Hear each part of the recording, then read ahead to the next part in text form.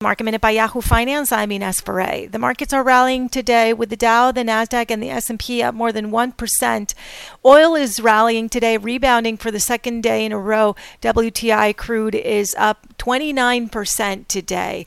This is after the big sell-off that came on Monday and Tuesday. Today, oil is in the green. Energy stocks are leading the gains today, and Gap announced in a filing that it may have to terminate some of its leases or renegotiate some of its leases with landlords and close some stores entirely. It drew down its full $500 million credit, and it may have to take other measures to add liquidity. For more Market Minute news, head to yahoofinance.com.